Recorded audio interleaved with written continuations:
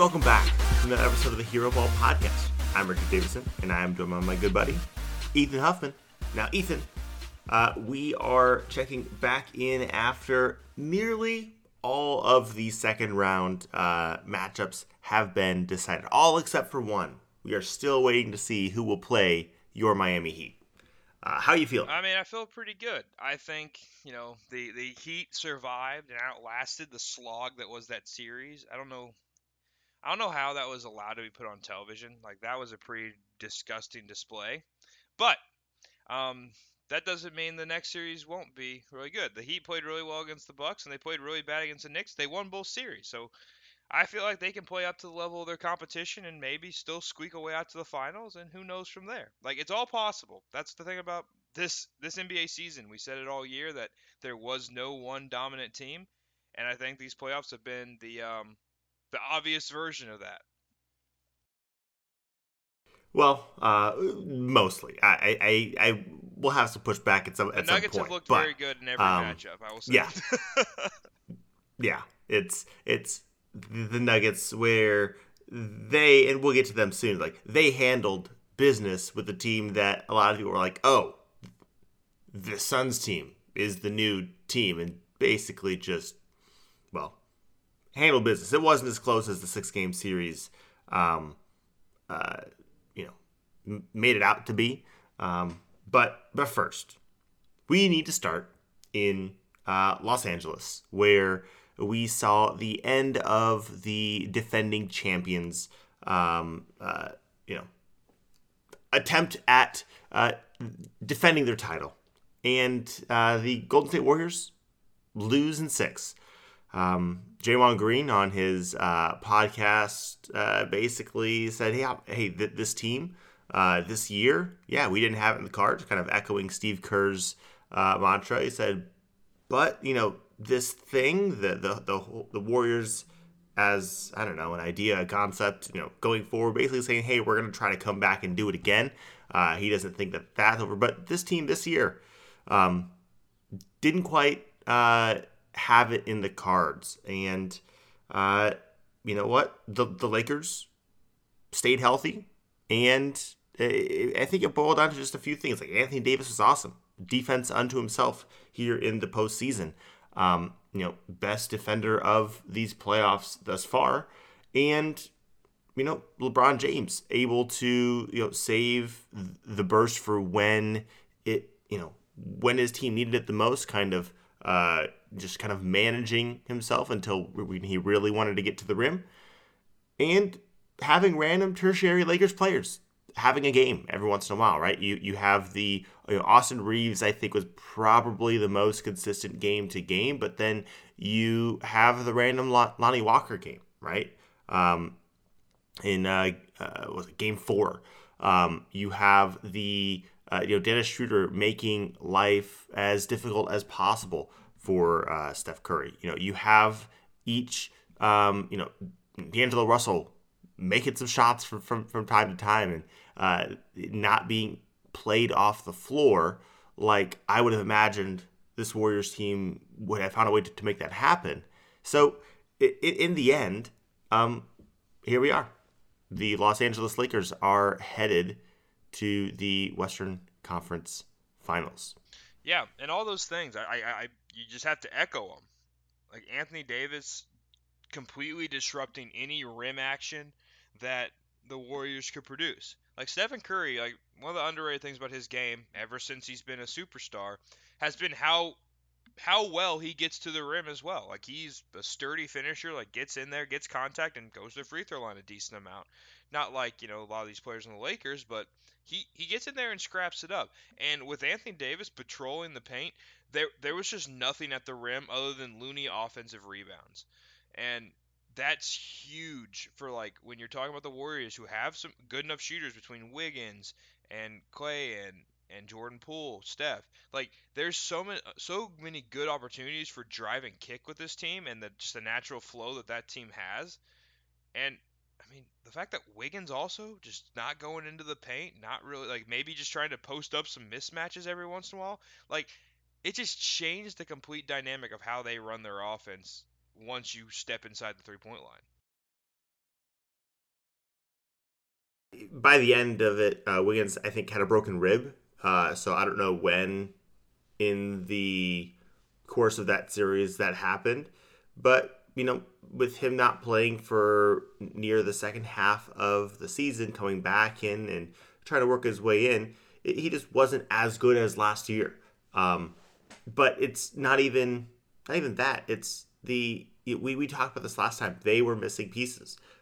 In his podcast, Draymond said, "Hey, we didn't have something else we could throw out at this team. We didn't have an Otto Porter Jr. We didn't have an Nemanja Bjelica, and veiled shots at Jeff. Not Jeff Green.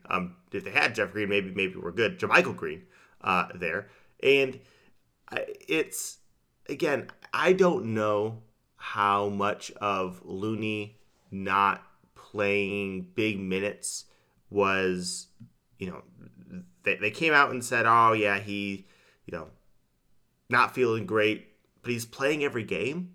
Like he's, when he's out there, he's one of the, plus people every single game and plus minus, which, you can't really take that into consideration all that much. But the one thing that the Warriors were able to beat the Lakers in the four factors was offensive rebounding. Well, if you could have really steered into that, I think that would be, again, the thing that I think, and maybe I'm just wrong here, but the way to put stress on LeBron and Anthony Davis was with setting screens with the guys who they're defending, right?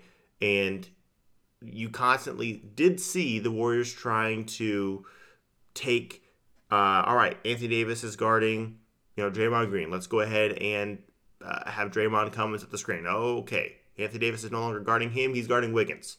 Then you saw a concerted effort to have Wiggins come up and set screens. All right, he's, we're going to put in, Gary Payton II. But each time the Lakers are just like, oh, well, we're just going to have Anthony Davis guard somebody else so that he can stay near the rim. And I think if you put Looney and Draymond out there, like he's got to cover one of those guys. And I just think that would have been the way to do it. 19 minutes per game is not enough for Kevon Looney. Whether they couldn't go because of Steve Kerr outsmarting himself and going away from it after the first game, or whether it was, just he wasn't healthy enough, sick, I don't know, but they needed more from Looney, and they weren't able to get it. And the guys who did step up a little bit for this team, like Moses Moody played a great series, and they almost got to him just maybe a little too late to kind of actually make an impact. But guys who you'd like to have seen play maybe a little more when things were struggling, Jonathan Kuminga. I know Jonathan Kuminga makes a lot of errors out there because he's a young guy. He's 20 years old. He doesn't have all that much experience. But they took the time to give him run in the regular season to prepare him for this moment. And I just felt like they didn't give him a chance other than garbage time to prove himself. And if you can't play Looney, who is not a great athlete in terms of jumping through the gym or jumping all over the gym but he boxes out, he gets all those offensive rebounds, he does all these things that make the Lakers keep an eye on you. You have to acknowledge his presence or he will get rebounds. I think Kuminga could have had a similar impact in some spurts, and I wish would have liked to have seen that fail versus not trying it, which is what they did. And even in that last stretch when Wiggins has the rib thing, and in that last game, he's out. You have to have Klay Thompson guarding LeBron James, so LeBron was able to get there. It's like, hey, let's throw Kuminga out there as just an option, see what happens, kind of a last ditch effort, but just did not have the trust of the coaching staff. And if that's the case, then why is he on this team? And there are some questions that the Golden State Warriors are going to have to answer going into this offseason.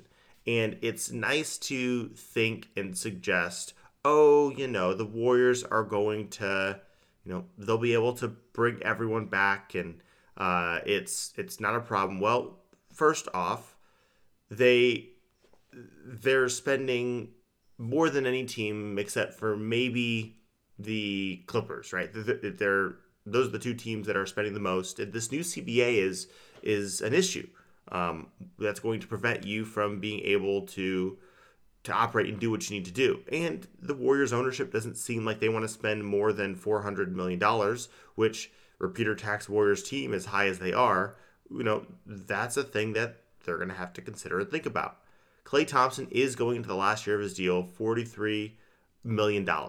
Now, that's just straight up no player or team option there. But the sneaky thing here is that this is when extensions start to get talked about. It's like, hey, we need to figure out what the next extension is going to look like.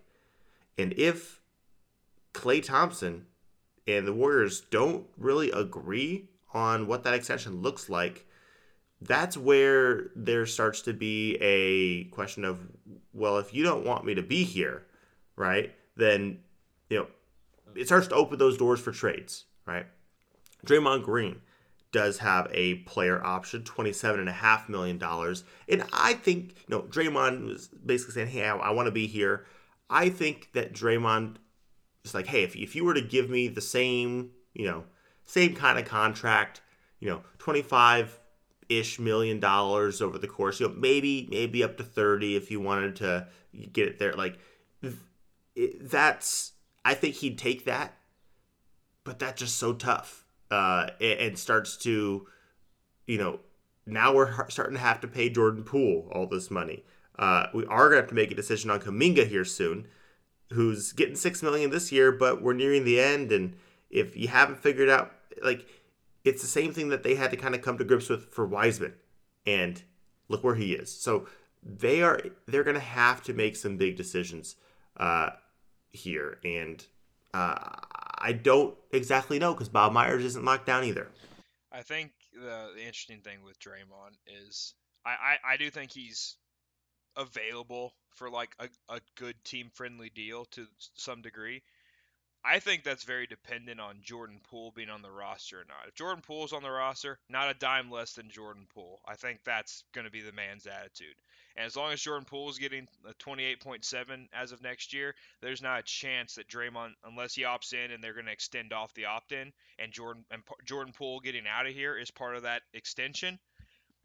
No chance Draymond Green is playing for this team for less money than Jordan Poole unless it's just for a one more year thing. That's just my perspective on it. Ultimately, Jordan Poole finding a new home is the best scenario for all. Even if you parted him out for 3 different players, that's just 3 different shots in the dark to hopefully plug the holes that you have. And you don't need Jordan Poole.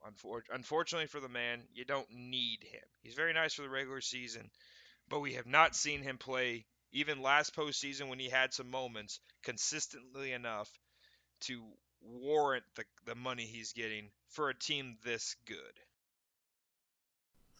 Just who's the team?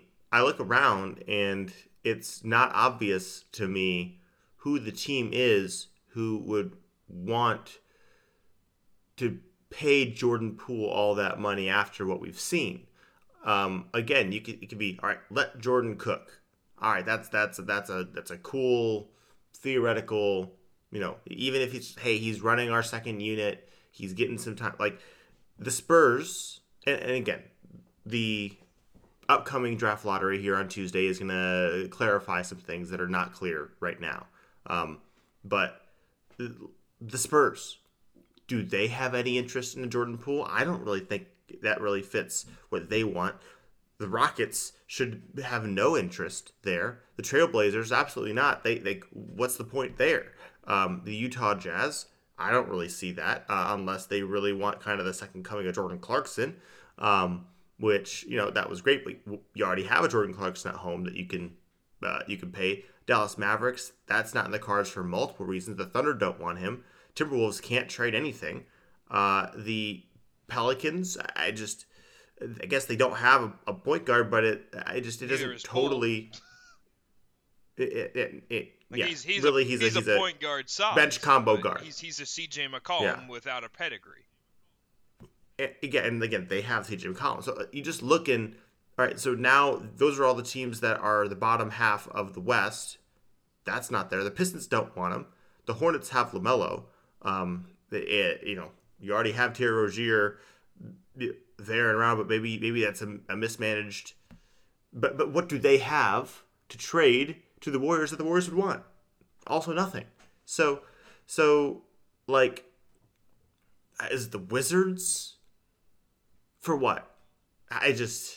The team that I want to identify as why, like, I think I said this last offseason when they were going to end up paying him. The team that they needed to, like, let this man walk to was Orlando. It always was Orlando. Orlando, here's the problem. They blew the chance to let Poole get out of there by letting Markelle Fultz, like, come back to life. Like, Markelle Fultz is now, like, no matter what, can't shoot still, but no matter what, a contributing NBA player. And they still have Jalen Suggs, who's they're developing, and they got more draft picks coming. They had an opportunity last year to ship Jordan Poole to Orlando, either in a sign and trade or like just let him walk, and they decided to overpay him. But that was the team that has been available for years that could have used him. What about this? DeMar DeRozan for Jordan Poole. Well, why would the Bulls do that? Why are the Bulls? Why are the Bulls existing? Yeah, like it's basically the same contract, starting point. They're going to make basically the same amount this year, and the DeMar DeRozan, we're beginning to end. That part is ending. It doesn't really make sense if we're on it, if we're being honest. But it's like that's the best I can come up with. The Bulls trade that I had was like trying to get Lonzo Ball and all his health problems, and just say, hey, let's hope you can be fine by the time we need you. Like, I would rather have a broken Lonzo Ball than a healthy Jordan Poole. Wow. Okay, so that's a lot. It's a lot there. Saying it seriously though, I would take the 30% chance that Lonzo Ball is healthy and can play over the 100% chance that Jordan Poole is healthy and can play. I would do that every time. Yeah, I don't know if the percentages are that high for Lonzo, sadly. Care. I would personally still do that. And then if you have to do money things, give me Derrick Jones Jr. or Javonte Green. Javonte Green's an unrestricted free agent, so he can't be traded. But give me Derrick Jones Jr. just running around for the Warriors. That sounds like fun. Another Jonathan Kuminga to not get any minutes in the playoffs. Point is, the Warriors have some questions to answer. It will be an interesting offseason. And it's weird because this summer is kind of split. Whereas, like, the first half of it is old CBA, second half of it's new CBA. So, like, some of the limitations that are about to happen to some of these teams won't happen until July hits. So, the Golden State Warriors, one of the things that you're limited with new CBA is you can't, if you're a super tax team, you cannot trade the draft pick that is, 7 years away. Well, I think that the Golden State Warriors are probably going to trade that at the draft. Would be my guess, because, and I wonder if you see a few teams do that, but that's not what we're here to discuss and talk about. Point is, the Warriors, we've got questions for them. And we're going to have to, I guess, wait and see. Let's talk about the team that the Lakers are going to be facing, or at least let's talk about that series. The Nuggets just, they eliminated the Suns 4-2, but it really wasn't all that close. 4 factors that the Basketball Reference has for them. The Nuggets won all 4. Effective field goal percentage. They shot better. They turned the ball over less. They got more offensive boards. They got to the free throw line more frequently. And Nikola Jokic is awesome. This team is built especially well around him. And you can, who your top 8 guys are in Denver. You know exactly what they can do, and I think that they were set up here to do very well. DeAndre Ayton and the other Suns centers didn't really have an answer for Jokic because this is a man that you can't find answers for. You're either going to let him get his and take away everyone else, or you're going to let everyone else get theirs and to take away Jokic. And sometimes when you try either one of those things, both things happen, right? You get the Michael Porter Jr. game where he's just hitting shots and that's it. And it's amazing he was able to in this series score 35, 13, and 10 on 60, 45, 85 shooting splits. And the Nuggets basically took the approach of, well, anyone but Kevin Durant and Devin Booker, feel free to beat us. And Landry Shamet did in one game, even with Booker and Kevin Durant, going berserk. But it took that to barely beat this Nuggets team. And it's just the Suns did not have the personnel, especially once Chris Paul went out. I don't want to say predictably, but after Chris Paul, you always knew that was a possibility. He goes down, and now it's, campaign. Can you do stuff for us? And they did increase the pace, which that was something new and interesting, but it just wasn't enough. You didn't have enough there to handle this Nuggets team. They were too good, and so the Suns are eliminated. Yeah, I mean, you bring up Campaign being inserted in starting lineup, and I feel like the games were inconsistent. He had a hot game, and he had some bad games, but it's Campaign, and he shot 40% from three for the series. I know we're that's a box score checking thing, but you can't expect a lot more from the guy. In all honesty. And you could tell first possession of that Nuggets Suns game, they just didn't cover Campaign. Campaign, you could take that shot. That's fine. Oh, you made the three? That's okay.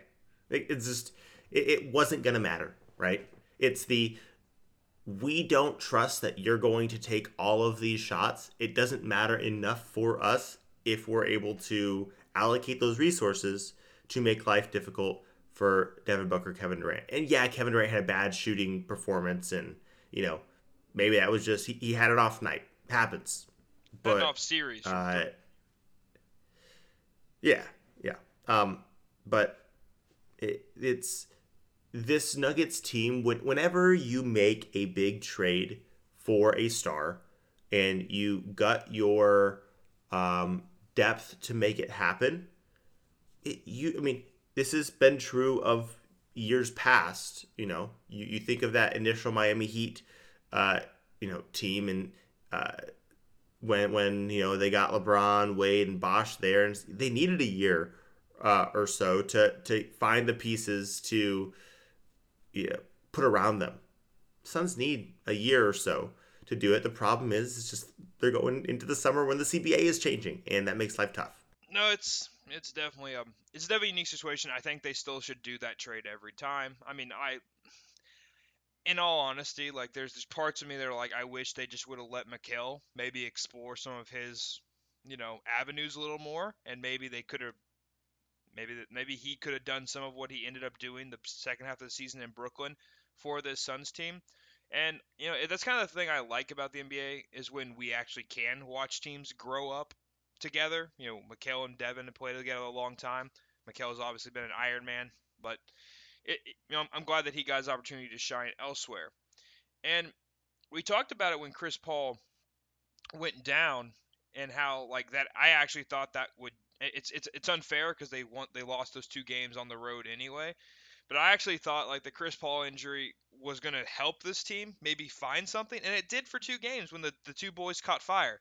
But there is something to be said, um, despite their upside going up offensively by having more 3-point opportunities coming their way, you kind of lost two players with that injury. Not just Ayton missing game 6, but you lost him for the other 3 games because you didn't have his pick and roll partner, the guy who gets him engaged. And Ayton, when he's engaged offensively, plays better defensively. It wasn't probably going to make a difference, but losing Ayton's offense as well, which went away as soon as Chris Paul did, I didn't factor that in heavy enough into like my analysis of why I thought Chris Paul not playing could actually give them a little higher uptick in 3-point attempts, and if they made them, they could play really well.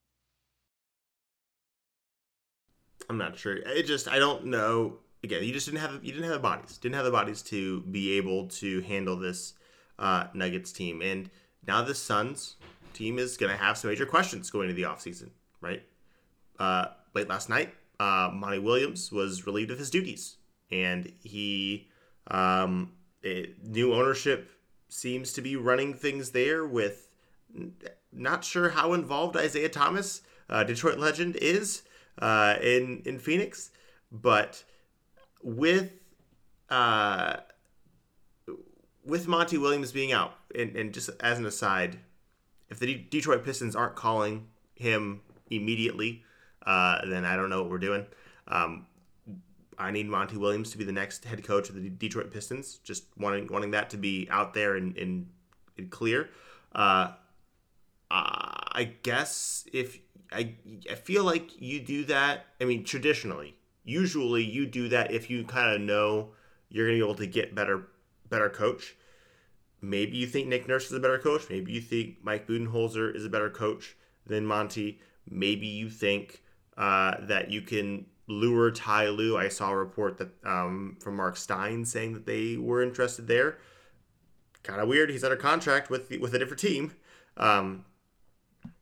So, I don't totally know what they're going to do there, but it feels as though something had to change there, and whether it's going to be Chris Paul as well, or Ayton if he's going to get moved too, or it's just we're going to try to add these small tertiary pieces for the minimum, or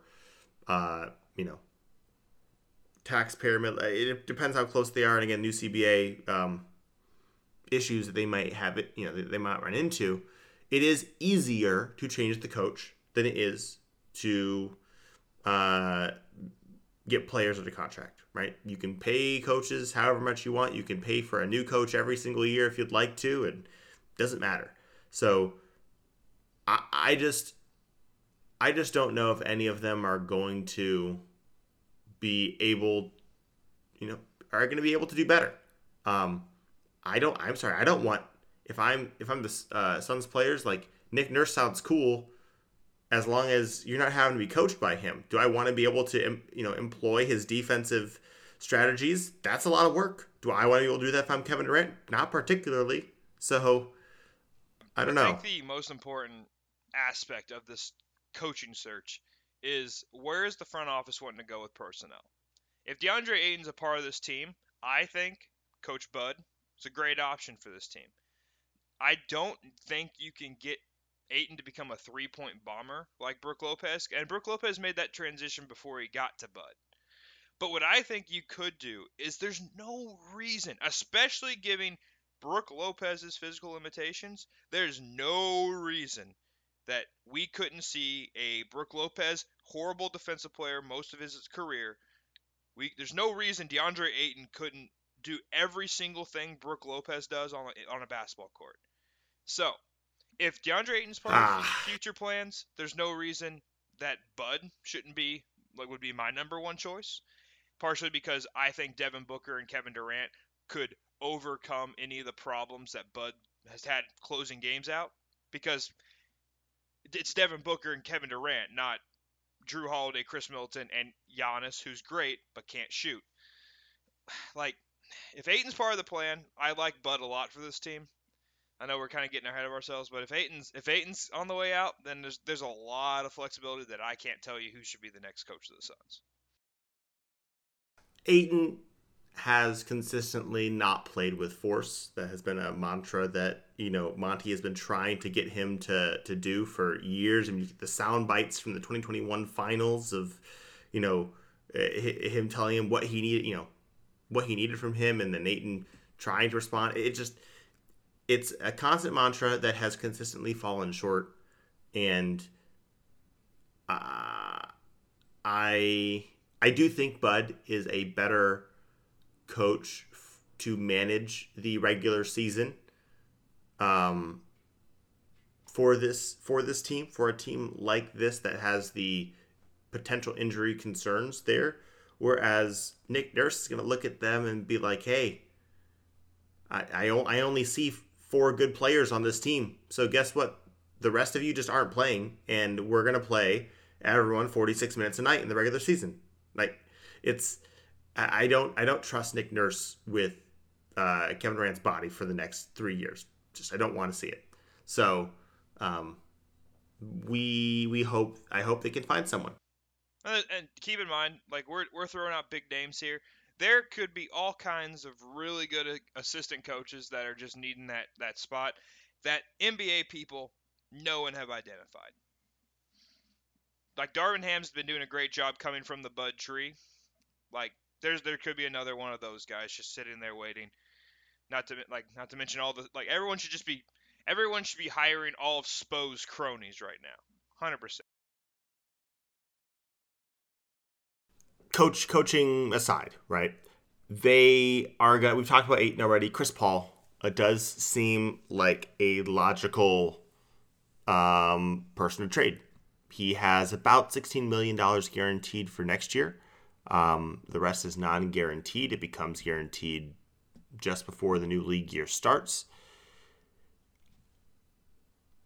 I don't know if the Suns trust him at this point, especially Isaiah Thomas out here probably doesn't like to hear how Chris Paul is, better than him, and Isaiah Thomas has his, fingers in the pot, and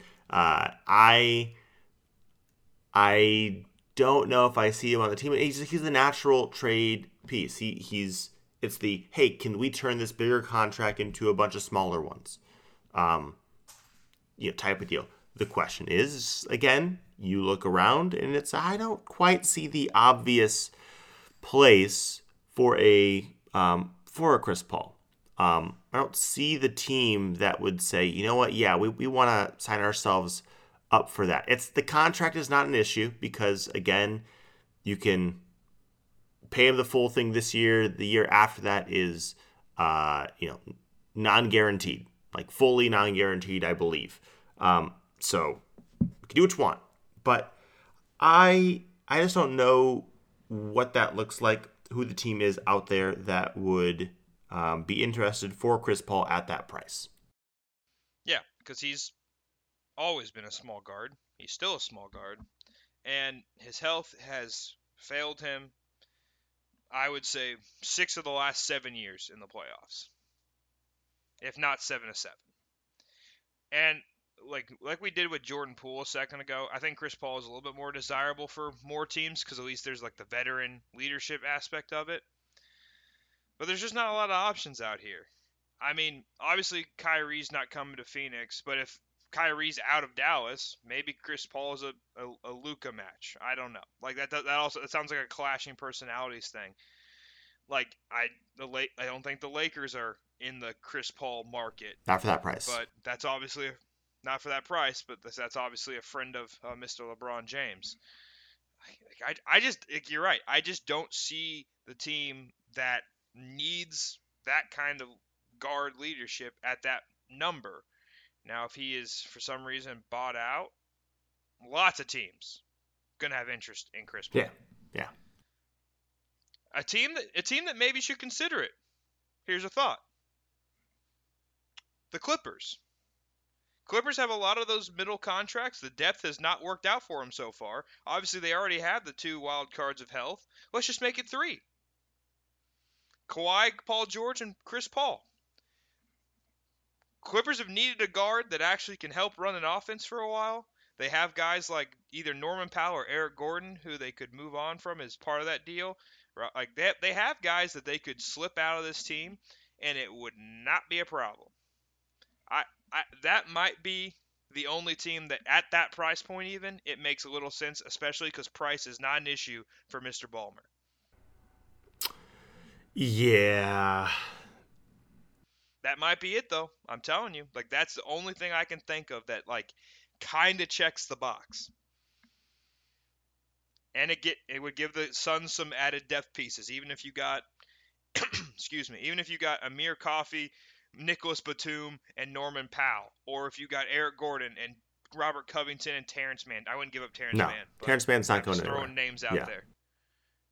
I'm just throwing names out there. There are people on this roster you can move on from that don't actually hurt you because they don't have enough.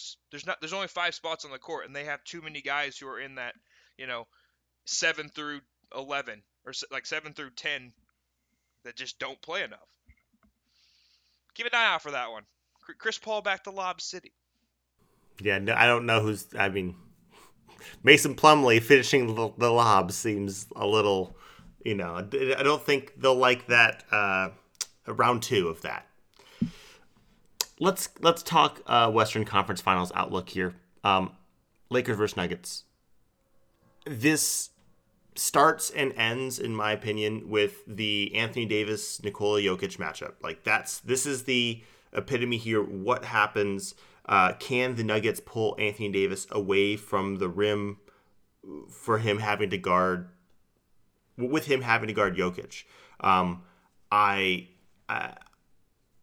think he's really the only option on Jokic. There's not really a second thing they can go to. So can the Nuggets take advantage of that? I mean, the only other, for example, in the regular season, the Nuggets played against the Sixers, right? And in the matchup where Embiid went crazy and they went and said, hey, PJ Tucker, we're putting you on Jokic. And what this is going to allow us to do is it's going to allow us to keep Joel Embiid near the rim, right? Have him, I don't know, guard Aaron Gordon or whatever. Yeah, helping off the non-shooter, whether it be Aaron Gordon or if the matchup is this one, Bruce Brown. But you're floating your rope. Could you see them? The problem is they don't have anyone else outside of LeBron James to do that with. I mean, you have Jared Vanderbilt, but skinny. But the problem is doing that as well. Even if you wanted to try it, that hampers your offense so much. I don't think you can do that for large swaths. That can't be the game plan. So it would be a LeBron James. Could you see them trying to have LeBron James guard Jokic and kind of pull out the Sixers game plan from that fourth quarter, maybe in a fourth quarter if needed, and just say, hey, you're guarding Aaron Gordon on the Anthony Davis. That way we keep you near the rim, and I don't know. That's where I think the battles are going to be. Otherwise, Anthony Davis is on there, and that's going to start opening some more things up at the rim. You're opening up the inverted pick and rolls that Jamal Murray or Bruce Brown can set, and keeping Anthony Davis far away from the rim while having Jokic attack. I don't know. It seems like that's the matchup, and foul trouble either way is a big thing for both teams in this for those two guys. I don't hate the idea of LeBron getting some minutes on Jokic because, if you have Anthony Davis in that helper role, you do if he takes LeBron to the post, which will be a nightmare for LeBron. You do have the help over the top, and at least LeBron should be able to sell out on the shot defense because the passing angle should be cut off when you're that close to the rim by Anthony Davis. Now, I just wonder what Jokic would do with LeBron. Does he all of a sudden, all right, well, you're clearly trying to shut this paint down. Now I'm gonna go into a mid post dribble handoff, kick around the 3-point line with Michael Porter Jr., KCP, and Jamal Murray. That doesn't sound like a good option either. Overall, I think it's definitely worth a shot, but I do anticipate, the tried and true man-on-man defense. You got the best defender, maybe in the league. You got the best offensive center. You just got to let them run at each other and see what happens. I know it's not very creative, but it might be what, just makes the most sense. Yeah, yeah.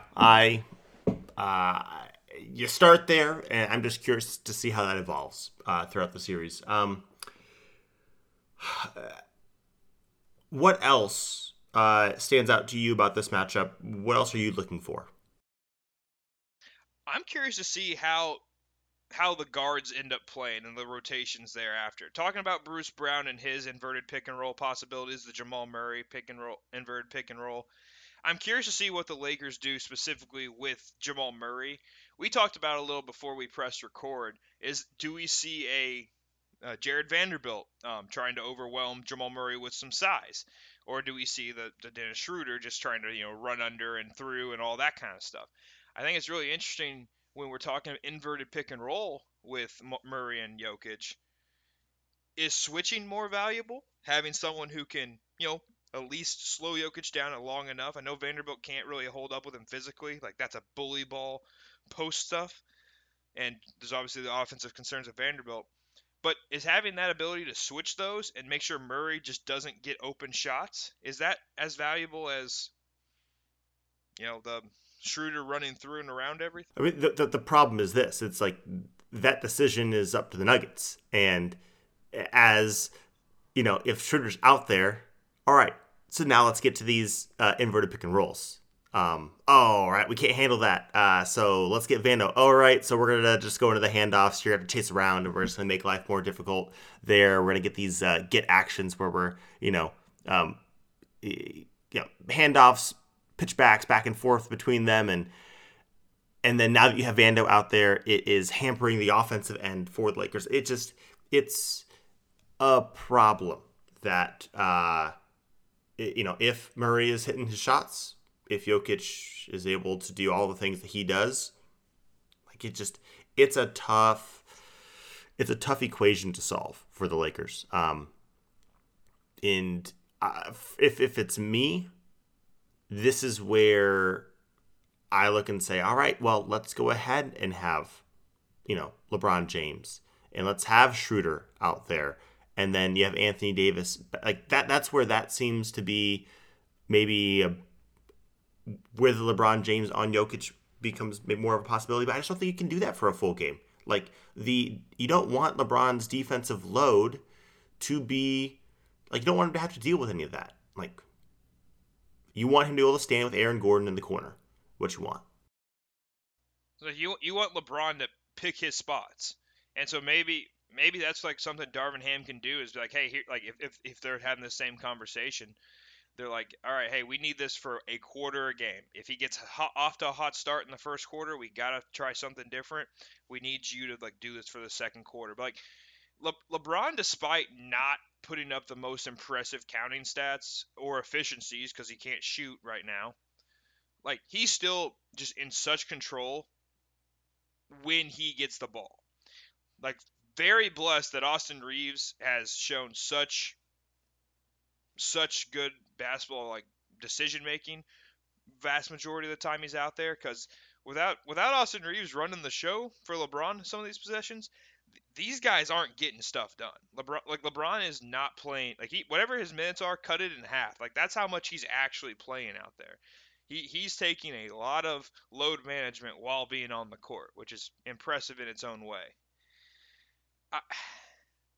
I just wonder if he gets tasked with that defensive assignment, guarding Jokic a little bit, if he has any legs for offense. Because that's the thing, LeBron finally has looked human this postseason, where it's like, oh yeah, you struggle when you're doing a lot the whole game. The other thing that I'm just curious about is who guards Michael Porter Jr. on this Lakers team. We kind of thought about this a little bit pre-pod, but like you look at who the Lakers want to play and start, like they ended up with Dennis Schroeder starting. I don't know whether they start with that or not, but regardless, if they don't, it's not like Vanderbilt is out there to guard Michael Porter Jr. He's going to be out there to guard Jamal Murray, which leaves D'Angelo Russell or Austin Reeves as the guys guarding Michael Porter Jr. So I'm just curious how that goes. Michael Porter Jr. being as tall as he is, it feels, and this is one of the things that we kind of came to the conclusion on if the Nuggets really want to make the Lakers pay here and put them into a bind, not only do they have that going on, but if Michael Porter Jr., which I don't think this is really up his alley, but if he can pull a PJ Tucker and, hey, you're the guy in the corner from time to time, shot goes up, man, D'Lo is not going to box you out. Go get that offensive board, right? Anthony Davis is away from the paint on Jokic, right? Go get it. And, give yourself those extra possessions. It seems as though that would be a natural thing that MPJ could do. He only had 4 offensive boards all of last series, so it's not a thing that he does. But if he could sneak a few in there, that might just put the Lakers in. The Lakers have a lot of different options they can go to, but they all do different things well and different things poorly. They don't really have the answers outside of kind of their top guys. So you just have to make them pay when they are putting a liability on one side or the other out there. And for me, that's a curious matchup and maybe point that I would love to see if they get to. Is I think we both would agree, that's kind of where you have to go for the starting lineup, regardless if you start Schroeder or if you start Vanderbilt. Like you said, that's a Murray decision, how you want to handle Murray. But it's gonna be I think it has to be D'Lo on MPJ, because I don't like the idea of D'Lo trying to keep up with KCP on all of his catch and shoot things. I know Michael Porter Jr. does this a lot of the same plays, floppy action and running off pin downs. But for what it's worth, Michael Porter Jr.'s got longer strides, but he doesn't move quicker. And I like D'Lo trying to keep up with that, and then tempt MPJ to turn the corner and go. He's not doing that. KCP will pump and go, and that's where I'm I want Austin Reeves on that guy, because I feel like Austin Reeves has that second effort ability that if you make a little mistake, you still have a chance to get back in the play. MPJ's pulling up from 3, or he's dunking when he does a back cut. We don't see as much as I think he does have a bag, we don't see it because for whatever reason. He literally just catch and shoot. Wherever Jokic gives me the ball, that's where I shoot it. And that sounds like a good matchup for D'Lo. In terms of whenever he catches it, it's going up. Great, I'm here. I think that's it for the West. We should talk briefly about the Heat eliminating the Knicks. Briefly. Before we put a pause on this pod and watch the Game 7 there, and we'll have Elkyn. I'll have Elkyn on afterward. We'll talk about that. But Heat Knicks. Ethan, I'm just giving this to you. Let us know. Tell us the story. It's not good, Bob. It's not good. The Heat just played up down to their level of their competition. And the Knicks are not a horrible team. They're the best Knicks team since 2013. Let's put them in the correct place. But this team has a lot of flaws on the roster, mainly one being Mr. All-NBA Julius Randle. Beyond me what people do out here. Regardless, Jalen Brunson, I think, was the best player in this series. Jimmy Butler played great overall, statistically speaking. But there was a lot of time off in that. I think his ankle is worse than he's letting on. Obviously, he missed a game in the series, but the man just did not quite have the gumption to get in there and continue to fight every single game. And you know what? Matter of fact, he didn't have to. And so hopefully this can lead for him being a little bit healthier going into our next series. But Bam did his job, handled the paint. Only let offensive rebounds really be a problem for one game, that being the elimination game in New York. It just comes down to shooting with these two teams, and both of them don't have enough of it. I think if you look on paper, the Heat should, but they clearly didn't have it for this series. But I just want to reiterate, Jalen Brunson is a dude in this league, and it's very different than we're seeing a lot of guys succeeding. I feel like most guards are, high volume, like water bug, creating lots of different shots. This man just gets in his bag and steps back for three, or takes you to the paint and steps back for a mid range. Like he just has a lot in his bag, and he can always get to it. And yeah, if Jalen Brunson was on, the Knicks had an offense. If Jalen Brunson was smothered, they didn't have an offense, and that's what the series came down to. The Heat had just a few more options to get to offense, despite Jimmy or Bam not doing everything for them. Yeah, just interesting for me saying, hey, the Heat can win in multiple ways.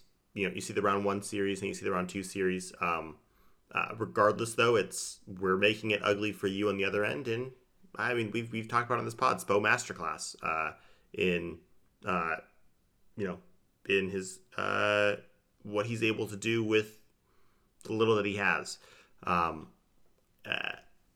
quick before we find out, I mean those listening to this pod will have already known the outcome, but here in this moment, who would you rather see? The Sixers or the Celtics? Oh, man. I think I would rather play the Sixers because I feel like Jimmy has so much more of a mental edge against the Sixers. Like if there's any chance that Jimmy can truly will himself up, over, and through a team, it would be the Sixers, just on like gumption and want to. While the Celtics do have plenty of demons in their heads about the Heat as well, I just think there's too many options for them to slow Jimmy down. And if Robert Williams is going to play pretty well, there's all of a sudden too many options to slow Bam down. And then, God forbid, we are dependent on Duncan Robinson, Gabe Vincent, and Strus going off. And while all three of them can be good shooters from time to time, I wanted to let you know that Duncan shot, despite having one really good game, he shot 28% from three in that series. Gabe Vincent shot 26% from three in that series. And Strus shot 35% from three in that series. So, you could say we're about to flip back on the green light and everything goes in again. But I just think the Celtics have enough answers, despite I think both coaching battles are just knockouts for Eric Spoelstra. But there's just so many more tools in the belt, I feel like, for the Celtics. Whereas if the Heat can figure out a way, if Bam can stay out of foul trouble against Embiid, I do think there's a path I can see for the Heat beating the Sixers. Just knowing how well that Jimmy had to play last year to get to that one shot to win it all against the Celtics, and Kyle Lowry's worse this year. We don't have a Tyler Hero to supplement some offense, to have some shot creation. It's just tough to see. It's just tough to see how that's going to work. Yeah, I feel like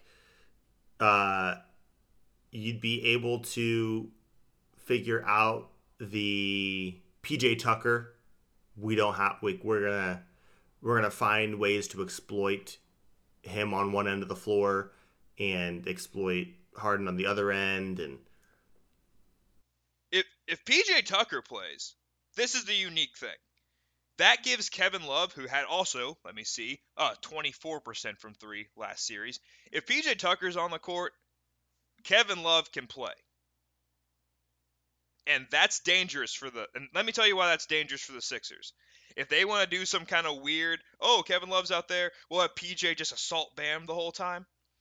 Bad idea, because you know what that's going to lead to? A lot of open Kevin Love threes and a lot of Bam alley-oops over the top of PJ Tucker.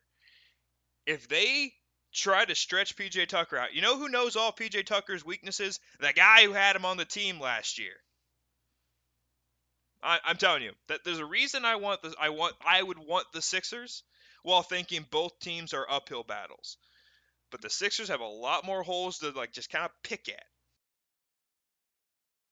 Regardless, the Miami Heat will have the coaching advantage in the finals, in the conference finals. By a lot. Yes. By a lot. Didn't matter last year. Didn't, but hey, listen. And they had a coaching advantage against Ime Udoka as well. Don't let anyone tell you. Yeah, I mean, you have a coaching advantage regardless because Spo is the best coach in the NBA. So, anyways, You heard it here. oh, you did hear it here. We're gonna take a break, and when we're back, the entire game will have been played, and Elkyn and I will be able to break it down for you, and we'll get into what the Eastern Conference Finals is going to be like. As always, Heat and Bucks.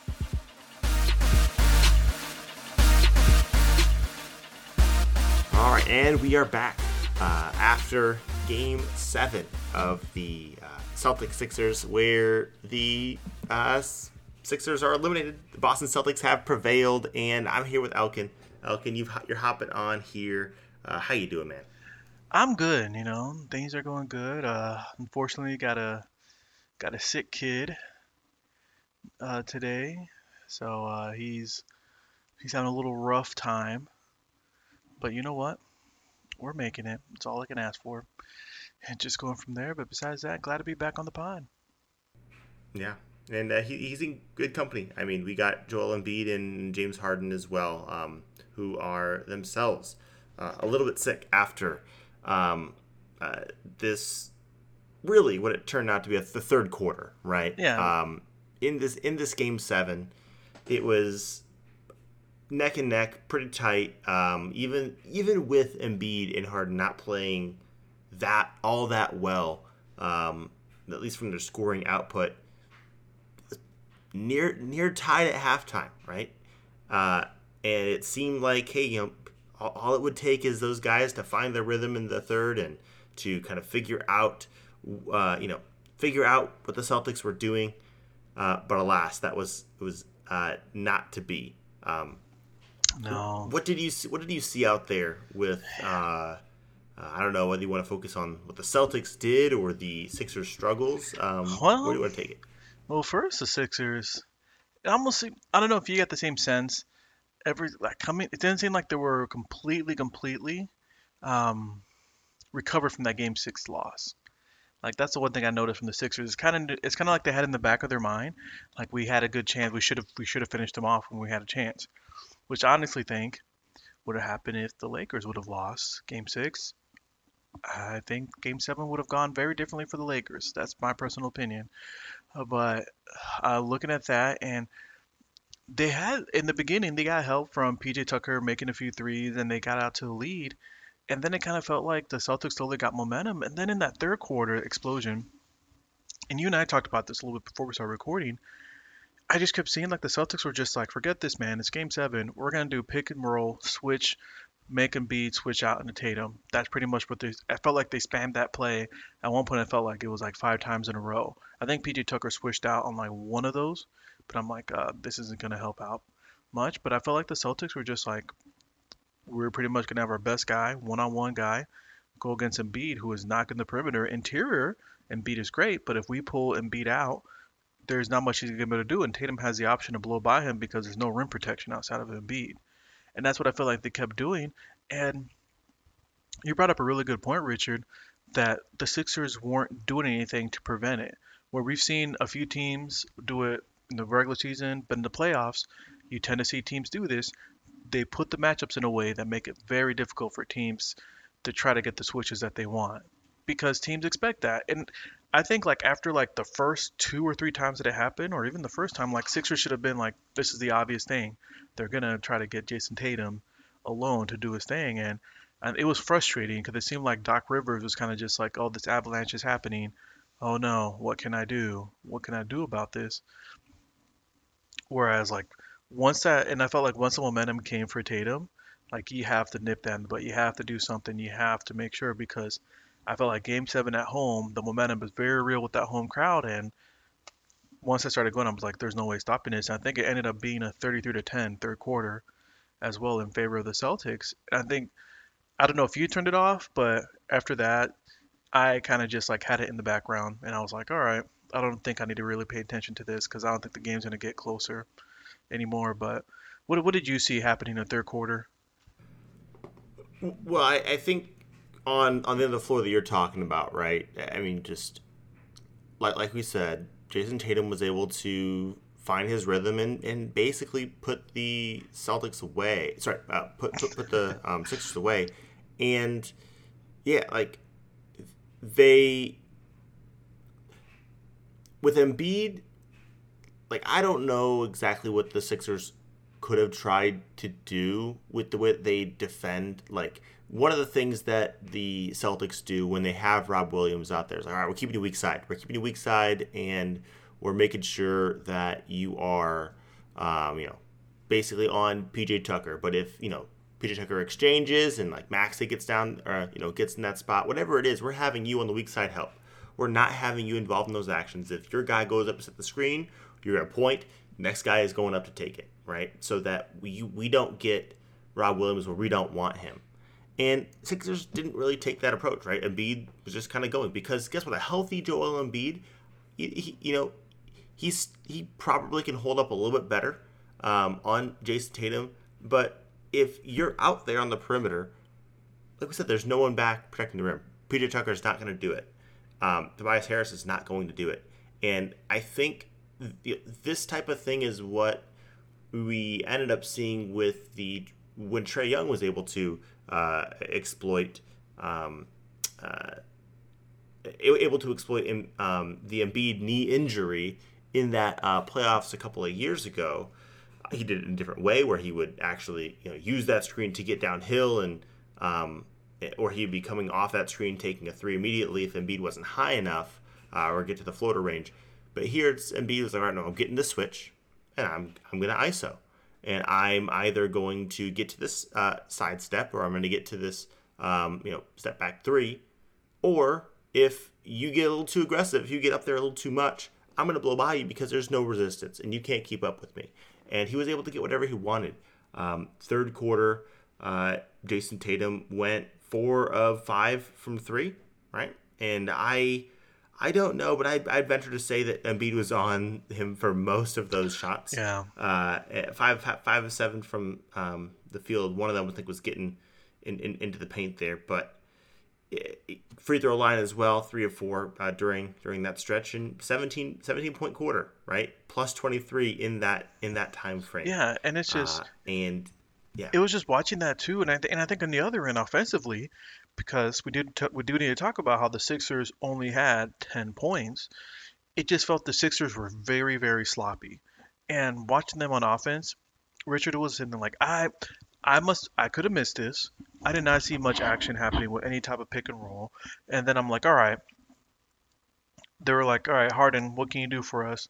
But then they're like, all right, let's try to get Embiid there in the post. But then it was the same situation where Embiid will get the ball, not even out on the 3-point line, but not deep, but in the area that would make it real easy for the Celtics to collapse on him. And it's happened constantly. They give him the ball in the worst position. And I'm like, you guys have to let him get deeper position or something, because as soon as he took a dribble, you know how you brought up how they like to keep Rob Williams on the weak side? He took a dribble, you have Al Horford right in the back, and then what would happen? Rob Williams could shade over immediately. And that's what happened constantly. And then if you dribble too much, you have someone like Marcus Smart just drop real quick, or like Jaylen Brown, and try to poke that ball away. And that's what they kept doing over and over again. And I'm like, this is not, like, the offensive looked ugly to me. Because besides that, I was like, all right, can we get someone else besides Embiid going? Maxey had a great game previously. I mean, Tobias Harris, he hasn't been like lights out, but he's shown that he can do something. But it's just like, nope. Offensively, it just felt like, I don't want to say it wasn't creative, but it felt like it was so stagnant offensively that the Celtics defensively already knew. And I get that in Game 7, you know what the other team's going to do. But it just felt like we reached a point where the Celtics were like, you guys are going to do the same thing over and over again, and we're expecting this to happen over and over again, and we're going to get a stop. And that's what I kept seeing. Well, with this, like, it looked ugly because the Celtics did an excellent job of executing what they wanted to do. They, in the Harden Embiid pick and roll, right, which, let's be honest, it's been one of the best pick and rolls pairings of any in the league. And all right, we're going to it. And so when they're coming off of that, one of the things they wanted to do is they wanted to funnel Harden to the right side, right? They wanted to make sure that he go to his right hand where he's not as dominant. He's very left hand dominant. We know this. It's in the past. People have played Harden so much that they're almost like behind him as long as he's not getting to his left hand. And so that's one of the things that they did. But also Horford was, the primary on Embiid, and on his drop, he's shading and angling himself so that he's taking away Embiid's role. He's making sure Embiid is not getting this role. And what they would do, in a traditional coverage where you're in drop, you're essentially playing it so that, hey, you're fighting over the top, you're dropping down, and the guy's chasing over the top for a rear view contest, and your big man who's dropping kind of is taking both guys, right? And it's designed to not let the other guys around get open shots. Drop coverage is you're supposed to basically be able to handle that with two people. It requires good screen navigators, which Boston has, but that's not really the way that they went about it. They had a whole lot of nail help. That guy one pass away is in tight, right? Making it so that, even if Harden does go in, it's there's not tons of room here, not tons of space. Embiid is covered there. Let me kick it out to Maxey or to Tobias, and Harris got 3 3-point attempts. He made one of them, right? And so it was designed to make things very difficult on those two guys. And having having PJ Tucker out there, you need him for his defense, but on the offensive end, he's not going to give you anything, right? He took 1 3-point attempt in that third quarter, and that was it. That was it. And so you because of the other personnel, it makes it so that you don't have any you have multiple helping points, and you're trusting, hey, you know what? We're going to trust that Maxey is not going to beat us from 3 multiple times. We're trusting that Tobias Harris isn't up for isn't up for it. And the moment Embiid does catch it, man, we're going to make sure that he's not able to get comfortable. We're going to send the double from multiple spots, multiple people, so he can't get into a comfort zone. And that led to Embiid maybe on top of the knee as well, but being passive is, being passive here. So with this, with their defense paired with Tatum going off, it led to this explosion. Maybe you could have done something a little bit differently. I'm sure that there were, things that, Doc, something he could have tried that he didn't, but he did. I mean, they tried to do some different things throughout the course of this game. It just didn't work because guess what? Boston was the better team. Like, Boston was expected to come in to win, and hey, guess what they did? Yeah, and that's kind of what it felt like, and kind of like as we get ready to wrap up talking about the Sixers, I was thinking I heard a quote after the game where Embiid was saying like it's pretty much talking about like how it's him and Harden. Like I'm paraphrasing the quote, saying like it's him and Harden. We need more help. And I'm like, the Sixers don't have much cap flexibility to do much for them, and it's at this point where I'm just like, this might be the team that it is. Like it almost seems like the Sixers had that crossroads where they could have done whatever they could, and I don't know how feasible it was to keep Butler, but I feel like that's just like altered history. Like, but looking back at it based on the contract, I honestly don't think the Sixers would have given Butler that contract based on his age. Like, I'm just gonna say that. Like, people are like, oh, they should have kept Butler, but I don't think the Sixers were going to. The asking price he was going for. I mean, that's the moment in history that the Sixers are gonna regret for a while. As far as where they are now, I mean, the issue has been and always will be Tobias Harris is overpaid for what he does for this team. It's not his fault, previous front office work gave him that contract, right? You traded for him, and you want to get something in return, and they have minimal. I mean, the thing that they really have to make sure is, like, we can't lose James Harden. We lose James Harden, then 4-0 because he can walk 4-0. And he's been flirting with the idea of Houston too already. Like that's so obvious. You have no recourse. Yeah. So you're at the unfortunate situation. You have to bring him back, like can you find a trade partner for Tobias Harris? There are people who need what Tobias Harris can do, but in that trade, you're going to get back the things you need.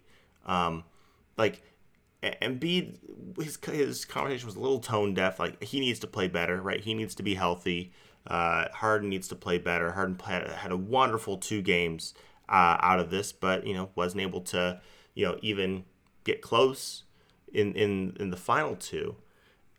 But you need someone who can bring PJ Tucker's defense while being someone who you can who can handle things on the defensive end. Handle things on the offensive end too. Be a threat. You need Max to continue to take steps. He's been doing well, but you need him to continue to do that. And you kind of need someone to take on the Tobias Harris role, but maybe have, I don't know, multiple people. I don't know where that goes, but I wouldn't be surprised if there's movement, even if they're able to retain a Harden. Like, there's got to be some change. Yeah, they're gonna have. It's just a question of you're paying all this money. You're gonna be a super tax team or pretty close to it. Yeah, with the new CBA too, the way things are shaping up. I mean, with that, it's just gonna be like teams are, not want to be in that super tax now. Things are. I don't know. Like a lot of these teams that are losing that we were talking about are super tax teams, and you're like, well, what's the move? There aren't many. Yeah. And so there aren't many easy ones. You don't have picks, tons of picks that you can go out and And it's not like these guys have just like expiring contracts to throw around or anything like that. I mean, yes, Golden State will have the choice of Draymond Green. What do we do with that? But then, I mean, Steph Curry's contract, that's worth it. We already know. But then you have Klay Thompson, who I'm pretty sure the last 3 games of that series was just putrid. What do you do with that? But you're right. Like, these teams who are bowing out, there's not much flexibility you can do unless you find a trade partner who's willing to offer you a way to get to that flexibility or to get pieces that you feel like are going to be helpful. It's going to be interesting. Like, I honestly think there's a chance that Doc Rivers might be gone too. Sometimes that's the easiest move is to, all right, we're changing coaches. And a lot of times you do that if you don't have the roster flexibility, but you know that you can't just run it back. And so we'll see. We'll see how that goes.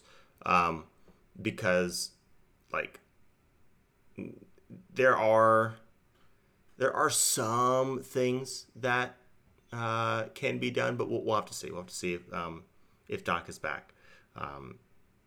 Let's get to the Eastern Conference Finals outlook. Miami versus Boston. So we're back to the bubble. All those teams. Final Four. Yeah, we're back. This is going to be a unique series, though. I mean, it's the same 2 teams, but it's different, right? The Heat don't have a 4 like they used to, and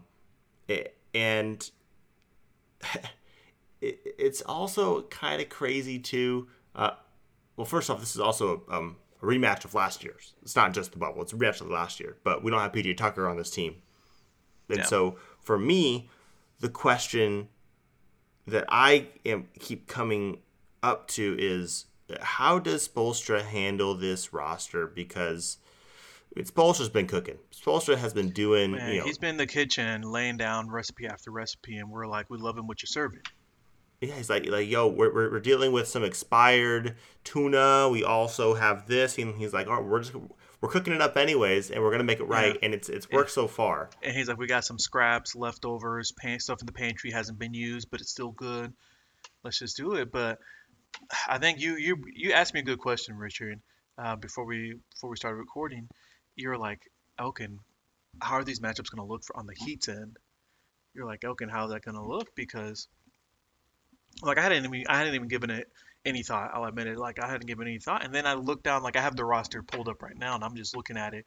Like, it's staring me right in the face, Richard. All their players that I think are going to probably have solid minutes, which I'm looking at like 7 names right now that I'm like, these are going to be their guys. And it's going to be interesting to see who Spoelstra puts out there. Because I think his main lineup was the main lineup. He had Jimmy, Bam, Max. He has Strus, and then Was it pretty much Lowry and then Kevin Love? Wait, was that 5 or 6?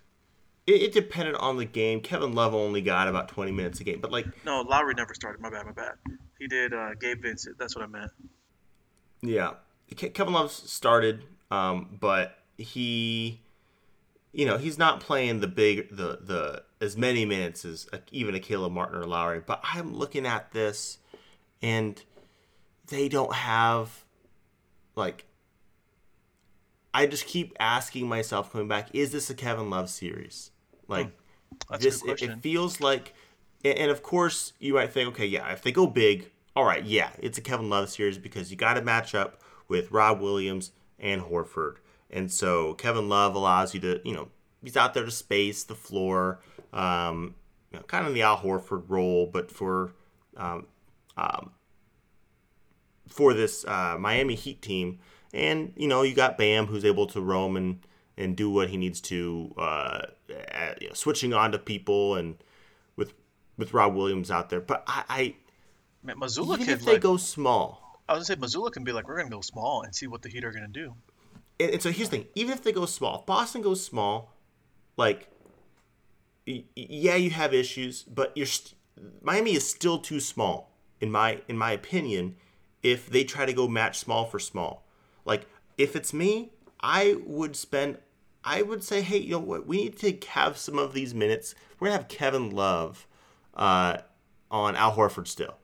Bam, you go take Jason Tatum. We're going to have you work against Jason Tatum. That way we can have Jimmy take Jalen, right? And, I mean, you're going to have some Bam on Jalen. You're gonna have Bam on Jason Tatum, and he'll spend time on both of the Jays. But I could see him probably not right away, but later on in the series going to some of that, because I just looked and it's like, all right, Gabe Vincent, all right, yeah, you can spend some time on Derek White, Kyle Lowry, yeah, you can spend some time on Marcus Smart. That's going to be an awful matchup, but one that we need to watch and behold. Yeah, Jimmy, you can take Tatum. Max Strus, spend some time on Brown. But it's like, do I really want Max Strus on Brown? No. Do I want him on Jason Tatum? No. Do I want Lowry on those guys? I mean, all Lowry's going to do is just try to flop. He's too small. He's not going to be able to deal with that. Vincent's also small. Duncan Robinson, we've not mentioned him. He's tall, but guess what? He's barbecue chicken out there. So you really can only have him out there if you look and you think, well, maybe there's someone else out there. There's going to be a lot of zone happening in this series. Spoelstra's at a disadvantage here, but he's the best coach in this series. And I just wonder what he's going to be able to come up with to mitigate some of the difficulties that Miami's going to be facing just with the initial matchups. It's going to have to be an awesome Jimmy series, and it's just that Boston has so many ways that they can hurt you. Whereas, we just saw with the Sixers, there's only a couple ways that the Sixers were able to make life difficult. Boston has a lot of pieces, and they're really versatile, and that's what makes them exceptionally tough. I wonder if Boston also too is just gonna, because the obvious thing for Boston to do on defense is make someone else besides Jimmy beat you. That's the number one thing that they're gonna do. But I just think the way that Spoelstra plans, it's easier said than done. You can't just be like, hey, Spoelstra, we're gonna take away your best player. Because I feel like the way Jimmy is at getting through lanes, slashing, doing what he needs to do, and post ups, I think he's still gonna get what he needs to get. And you're right. 3-point shooting is probably going to have to be a big thing.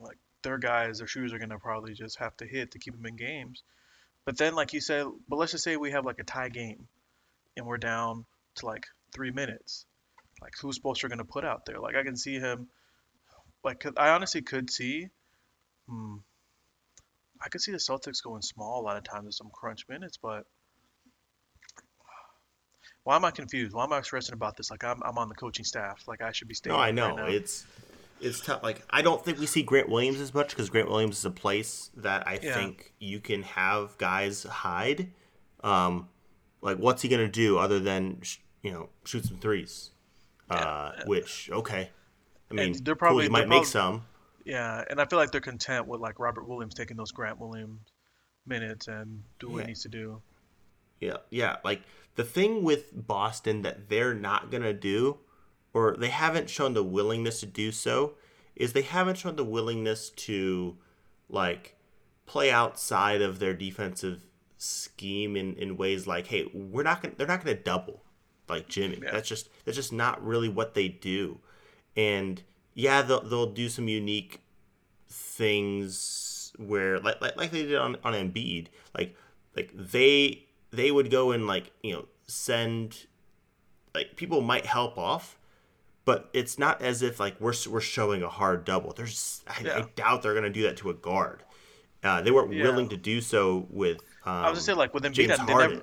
With like even like when James Harden, I felt like when he went off in Game 1, they didn't do it. No, they were just like, all right, we're still gonna keep it up. So then I think, like, are they gonna go with based on regular season and in history? Do they normally put Jaylen Brown on Jimmy? Is that who they normally play?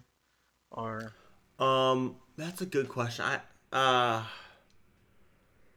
They'll probably do both. Either it'll probably be, hey, we're gonna give you, either guy the matchup. Or you're getting tired. Okay, we'll swap it out. But it's gonna be those two. Because I feel like Marcus Smart is too small. Like, Marcus Smart will spend time there. Marcus Smart spent time on Embiid. He's gonna be around there too. So, and one thing that Boston does do is they do shrink the floor. Like, they are gonna show nail help off of guys they don't care about in Miami. There's some to not care about, but we're gonna see who Miami can make into a pressure point, and we're gonna see if Boston is able to handle this without focusing all of their attention on Jimmy. All right, we'll see. Boston should be able to take this. I was gonna say, like, I'm kind of leaning a little bit more towards Boston, but like, it would take a coaching, like, best coaching performance I've seen. I wouldn't put it past Spoelstra to just pull out something. Like, he's probably been, since that third quarter, he's probably just been sitting there in the basement of the Miami Heat arena, just going over all the film and cooking up stuff. He is. I mean, I cannot imagine, like, the percentage of zone that I think Miami's going to be playing in this series. I think it's going to be high. I think you're going to see some unique things. I'm excited for it. At the same time, I don't, assuming relative health for all involved, I just don't see Miami having the horses for it. All right. But if you like Miami, there are some odds out there. I'm just saying. I imagine. I wonder if Ethan's gonna take a look at those. I think Boston's minus 600, so that lets you know. Oh. that lets you know where people, Yeah. What people are feeling with this. Yeah, it's gonna be tough, but looking forward to it. Okay, one more thing we're looking forward to, just at the end, real quick. Draft lottery happening this Tuesday. You and I are both keenly aware of all things related to that. It's a big one. Gotta say, if one of our teams is hopping up there, and maybe, who knows, maybe even regardless, we might have to jump on the pod and do a quick one. Your team. I mean, hey, because your team can't drop out of the top 4. Is that what it is? We can jump to 5. 5 is the one that we are most likely to be. And I think, like, for us, it's been a while since the Pacers. I don't think the Pacers. I think, like, man, if I see that envelope when it's the Pacers, supposed to be the Pacers, and it pulls out another team, and it means the Pacers have jumped, Richard, I might have to hop on at that point. Listen, I if the Pistons drop to 5, I might be too sad to pod, but even if they drop to 4, I'm gonna be sad. But 5, I'm gonna be beside myself. I'm gonna tell you this though, The only team I don't want winning the lottery are the Houston Rockets. I'm gonna tell you right now, with the way that franchise is, Richard, that's the only one that I'm like, please, please, please. I also don't want the Charlotte to do it because they're a bad franchise too. Like, you know what? I would take him like on the Magic. I'm like, that would be a fun team to Be watch. unfair. I wouldn't like it, but I'd respect it. Yeah. I even do. But we'll see. We'll see. Tuesday, is it 8:30 normally the lottery? I have to look. I think it's gonna be right before whatever that game. I mean, the next game is 8:30 Eastern, the ESPN. So it's gonna be right before that. I'm sure I can figure out right now. It says it's televised at 8:30 Eastern, so I don't know. Right. Yeah. But I don't know how that's happening when the other game. Well, we know for certain if that NBA game is not starting on time. it's more like tip-off is at 8:47. Let's be honest. Yeah, might be later if we're. Yeah.